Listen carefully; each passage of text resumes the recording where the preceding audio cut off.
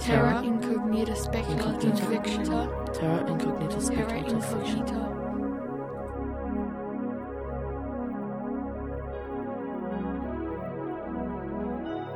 Welcome to this month's Terra Incognita Australian Speculative Fiction podcast. I'm your host, Keith Stevenson. Put simply, Terra Incognita is the best Australian speculative fiction read by the authors who created it. And please visit tisf.com.au for links to our featured author's website and publications. This month's writer is Margot Lanigan, who's well known internationally for her dark fantasy. Margot's early success was in YA collections such as White Time and Black Juice, where she built a quick reputation as a unique voice in the Australian speculative fiction field. Since then, she's gone on to cement her reputation on the world stage, well and truly announcing her arrival with a World Fantasy Award for her novel Tender Morsels. Margot wrote the spellbinding novella Sea Hearts for our book imprint Coeur de Lion's well-received anthology X6, and her story for TISF, Flower and Weed, is a prequel to Sea Hearts, and also a bit of an exclusive, because Sea Hearts has inspired her next novel, as yet unnamed, and Flower and Weed is an outtake from that novel, a piece that will not make it into the final version, but which sheds light on the goings-on occurring on that strange island, with the tight-lipped red-haired men, the beautiful dark-haired wives they take, and the strange children they have.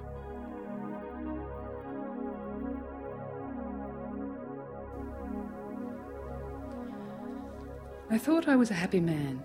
Most beautiful wife in the town I had. Allie, I called her. Allie, that's no saint's name, said Parson Stoush, his hand poised dripping for the head-wetting prior to our wedding.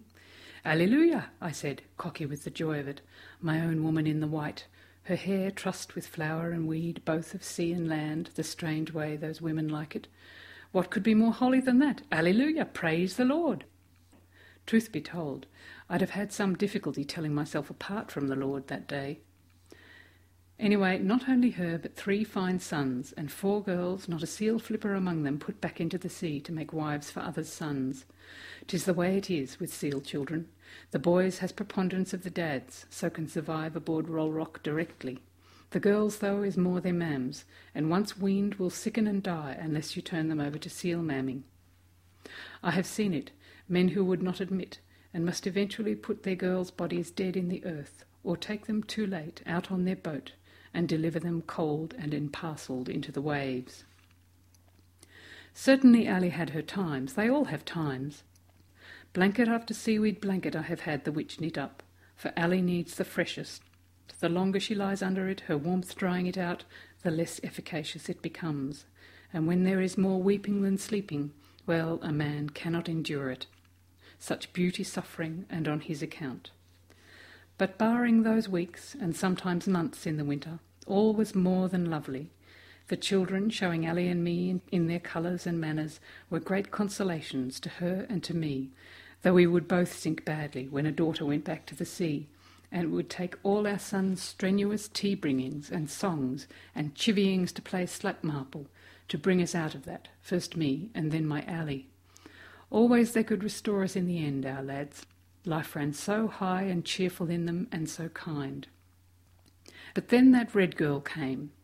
Our witch Mescaletha was old and sometimes mad, and she had broke a foot among the crescent rocks that mended badly, as in her madness she did not have it set.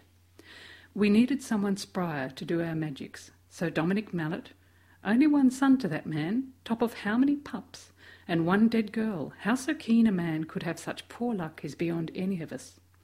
Anyway, Dominic went off to mainland and brought her back, this witchlet, who had some instruction from home and were given more by Mescaletha as to our particular needs.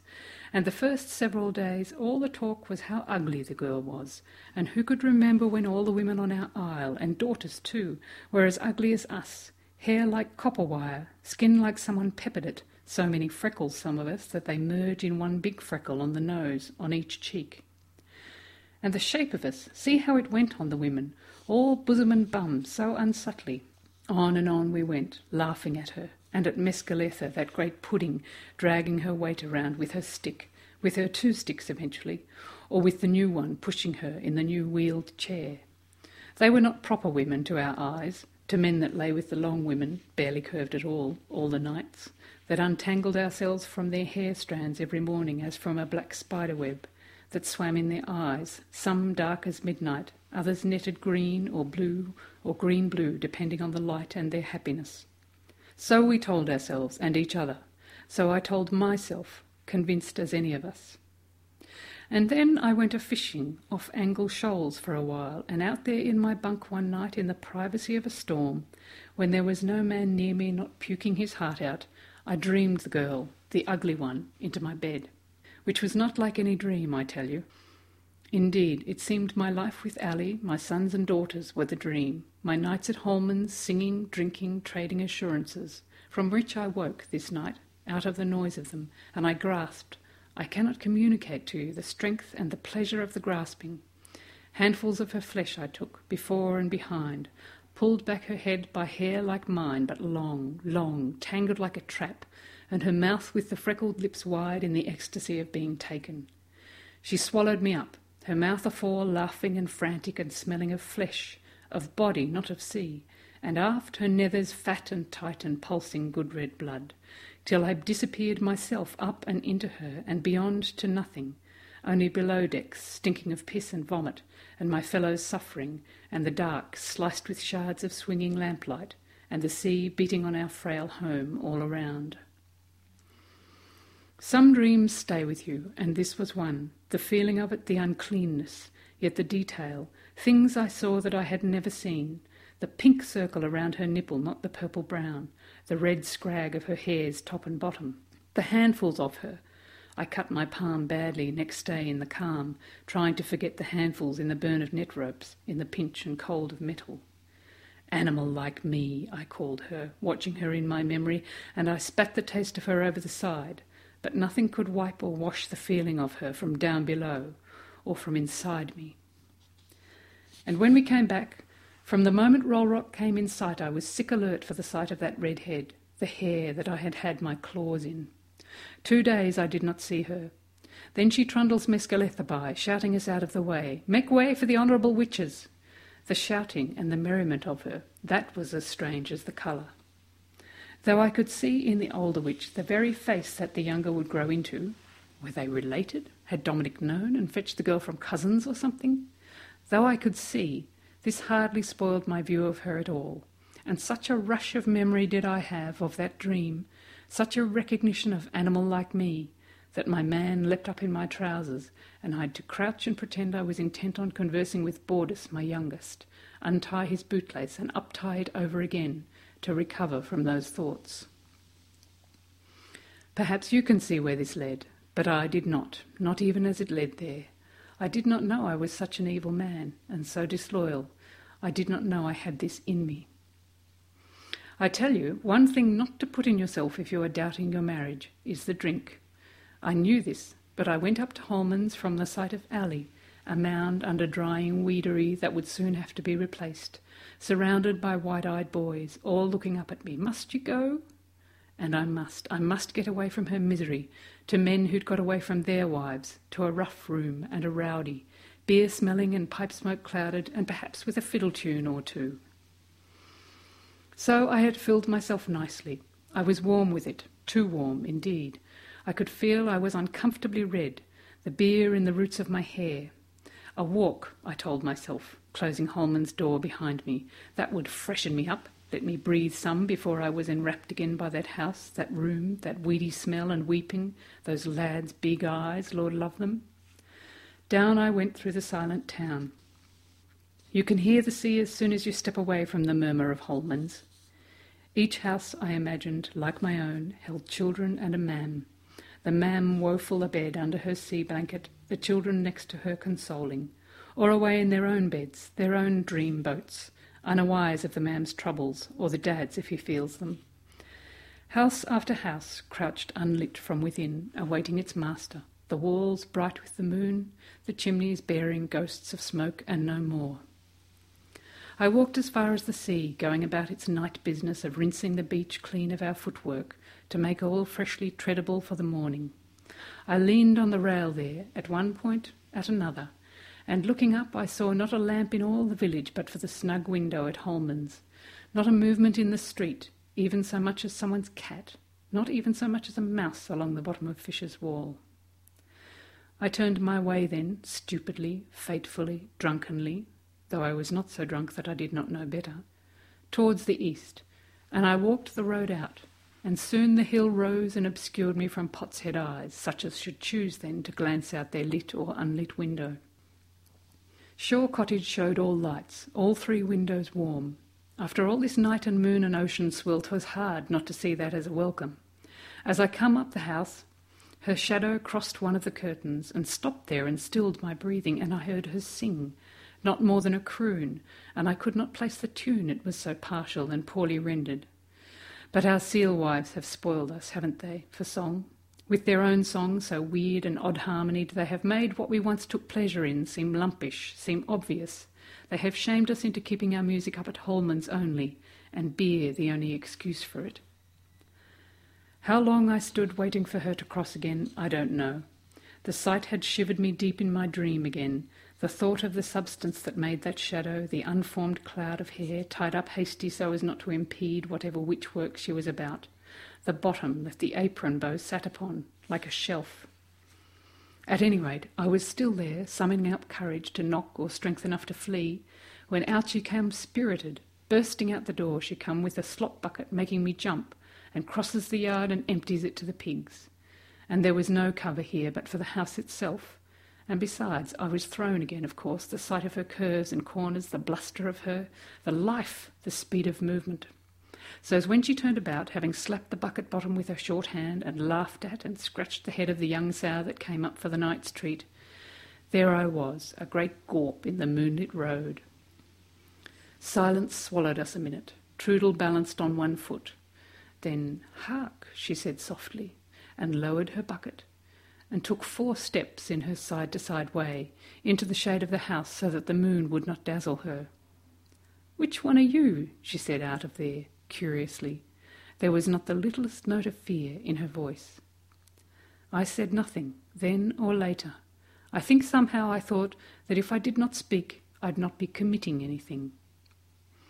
Out she come into the moonlight, right up to me, and turned me, her hands on my arm and hip. "I don't know you," she said, up at my moon-glown face. She was there in the road before me, and us all alone. The whole package of her held tight in her cloths, the hair, as I said, too frazzled almost to shine. "Miserable, though, aren't you? You're all miserable, this town, what you have brung on yourselves." My blood were beginning to run and glow towards my middle. Even with her face in shadow, I could see the freckleness, and her hands on her hips. That was not a stance our ladies took very often. "Tall, though, ain't you?" she said up at me, the tip of her nose in moonlight. "Here, come to this stump," and she led me, not touching, far side of the road. "Help me up," she commanded, and I had her hard little hand in mine, as up on a root ridge, up on a sawn-off branch, she stepped like steps to the stump top. "Close in here," she said, peremptory with her child hand. "Have you a name?" I shook my head, there all moon-washed before her shadowy self. If I did not say, perhaps it would not be me that did this thing. 'Twould be her only, and I could not be held to account for it. She stared a while at me, smelling, of cheese-making maybe, and pig slops just a touch, but not of the sea and sadness. Then she took my head, the rustle of the clothing on her, her cold hands on and behind my ears. She brought me to her mouth, gave me a little kiss, just lips, and then a longer, regarding me between. I could not read her shadowed eyes, only see the shine of my own face in their curvings. There was the moment between the second kiss and the third, when I might have broke from her, she knew it and I knew it, when I might have walked away, and neither of us the worse for how far we'd gone. We hung in that moment, her hands light against my ears, one of them rubbing, her round face all attention. Then she took me against her, one hand back of my ribs, and the other slid behind my head, and we kissed again, and this time both of us opened and delved in each other's mouths. Her tongue was rough nearly as a cat's. She might as easily have licked along my bum cleft to my balls, so immediate was the effect there. And I committed something. I raised my arms behind her. I put one at her waist. I settled the other in her hair, crushing it to her head, so that even if she released me, I would still have her there, drinking heat from her mouth, trading wetness with her. I pressed her to me, to the state of my man, a way I never did my wife, that must be wooed with words and gentleness, that must be persuaded. This one needed no cajolement. "Ah, you!" She pushed from me, pulled from me, grinned. Down her hand slid to my buttock and pressed there. She pushed her bosom against my chest and drank another draught from my mouth. Through my trews, through her skirt, I was in the divide of her legs, those white, those rounded legs I had seen and felt in my dream. I took the handfuls of her through the skirt that I remembered, and desperate hard, so that she cried out, surprised, and broke from me long enough so as I could see she was pleased by it too. "Where can we go?" I nearly said, but she interrupted me between thought and word. "The old bitch is asleep, but she sleeps light. Come down." I helped her down off the stump. "Over this wall." She led me along to the stile, and along a way. That there, you see, is the deaf side of the house. Which it was, windowless, conscienceless, and she placed herself in the moon between me and the field wall, and unbibbed her apron, and took out her bosom from her blouse, which were just as I dreamed it, 2 squashy moons, with nipples down below, still managing pinkness even in that cold light. I fell upon them as a starved man to a square meal, suck and bite and bruise and clutching them. I brought her down, back to the wall, and above me she gasped and the cries broke from her, and she held my head tight to her with my hair, and found my hand and forced it between her legs, where she bore against it like sea ice rising and collapsing to a prow, and groaned up at the stars. It were good as my dream, and better, fuller, fatter, tighter, smellier. I chewed her ear, I licked her face, I pulled her hair with my teeth. I slapped her quivering ass, then ground my handprints into the stones of the field. I put my man to every part of her and burst there. I painted her bosom with my leavings as she rubbed herself to bursting on my knee and thigh below. "Oh, you filth," she said in glee to me. "Oh, you bad man, yes, harder than that. Oh!" On and on we went, and there was no shame in it, no shame. We were 2 animals sporting in a field. We might have gone all night, but that at one moment of our resting there came through the darkness a thin cry that I thought was a cat's, but that electrified her from where she had lain, her face buried up the crotch of me, my bull's balanced side of her nose, and her tongue lax against the bunghole of me. Bugger! She sprang up and was dressing fast as I'd ever seen a person dress, and sure, that's her. She'll not rest till she sees me. I must go. Bare-bosomed she tied on her skirt, then quick as a wink stepped over my head and sat down, and while she busied her blouse ends above, she were rubbing my face with her wet-hot nethers in the dark there. I made to put my finger in a-rear her, but she was up and off already. She mashed her face to mine in a laughing kiss. "That were grand, whoever you are." Quick but oh so gently she took the whole of my shrunken man in her mouth and released it and kissed it, and then she was just her beskirted bum and flying apron strings, and a bustle at the stile, and thuds away, and the old biddy crying, "Trudel, where have you got to, curse your wandering ways?" I lay coldening until the murmurs of the 2 women were clapped away behind the cottage door. "Well," seemed to say the stars and the moon, "look at you now. What were all that about so hot and close under our immensities?"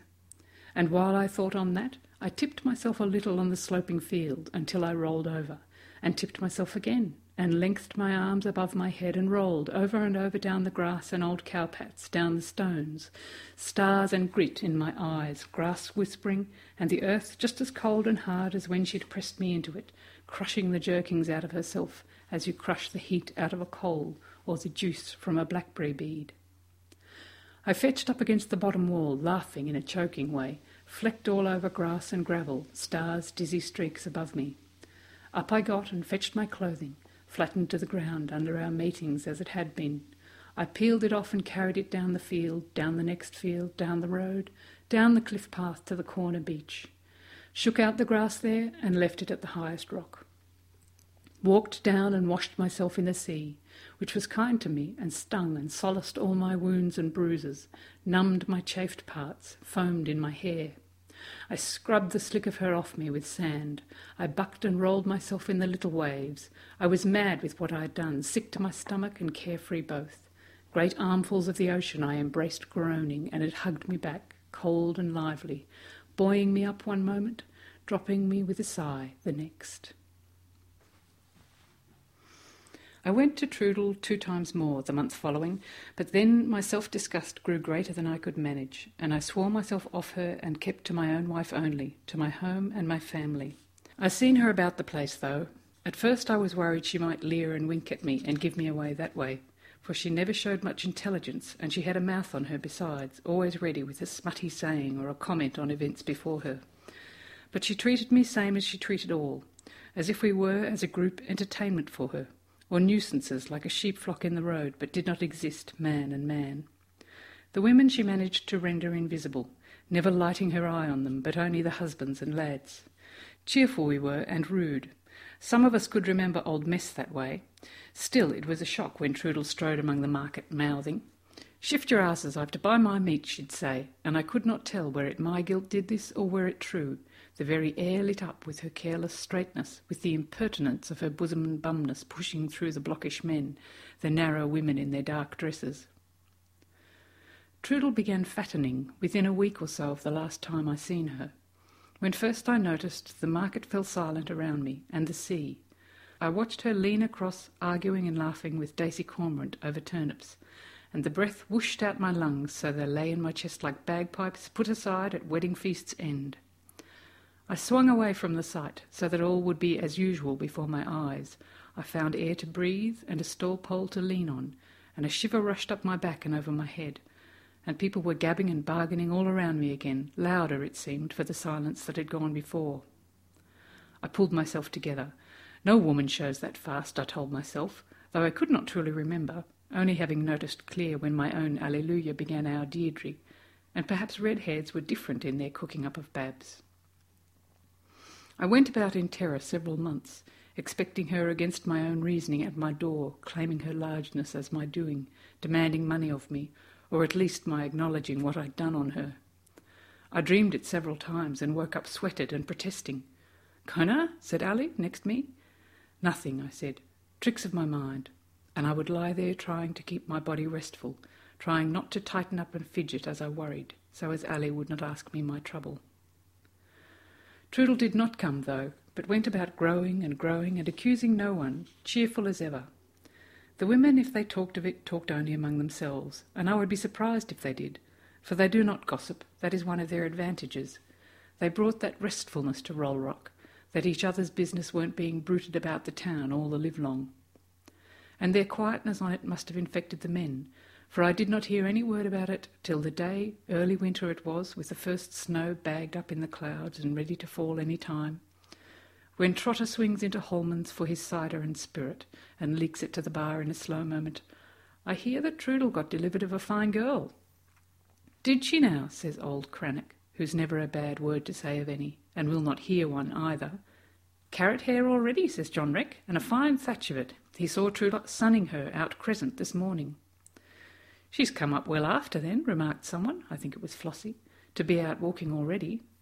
Aye, and we nodded and raised our eyebrows approving all along the bar, and pushed out our lips, as we knew, husbands and fathers, all about that, women's confinement, women's recovery, women's fragility after birthing, didn't we now?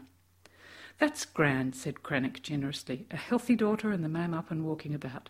We cannot wish for more than that." "Indeed," Michael takes up the cry, "well done of her." And in that instant it was agreed, I think, the bab was Trudel's, and the question of the father could hang. Nobody needed to know, and I never heard speculation of that, or any of Trudel's babs to follow, not from any man. We had a whip round there and then for the mam and bab, and as we all delved and clinked our bit of beer money onto the pile, I felt it happen, watching Crannock put his piece in happily, watching young Bandy pay, who was still in the dazzle of early marriage and never would have slunk down Shaw Cottage as I did, as someone else of us did.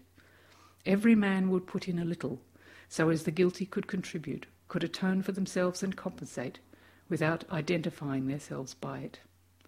No one would glance about, no one would mark too closely what was paid by whom. No one would speak of this transaction, or the next. We would all instead absorb the new bab into our larger family that was the town, maintaining her as we maintained her mam and Mescaletha. We were curious, of course, about a girl child. Had the Bab been a lad, perhaps our generosity might not have been as instant. A daughter that could be kept, instead of sent away for keeping as a stranger among strangers. A girl toddler, and a girl sprout, and a girl solemning towards womanhood. That would be a thing to witness, such a creature among us. We did not want a scandal and an argument, and for Trudel to take the girl in a huff back to where she come from. The Bab belonged here. She was one of ours, one of us, and we would pay to keep her near.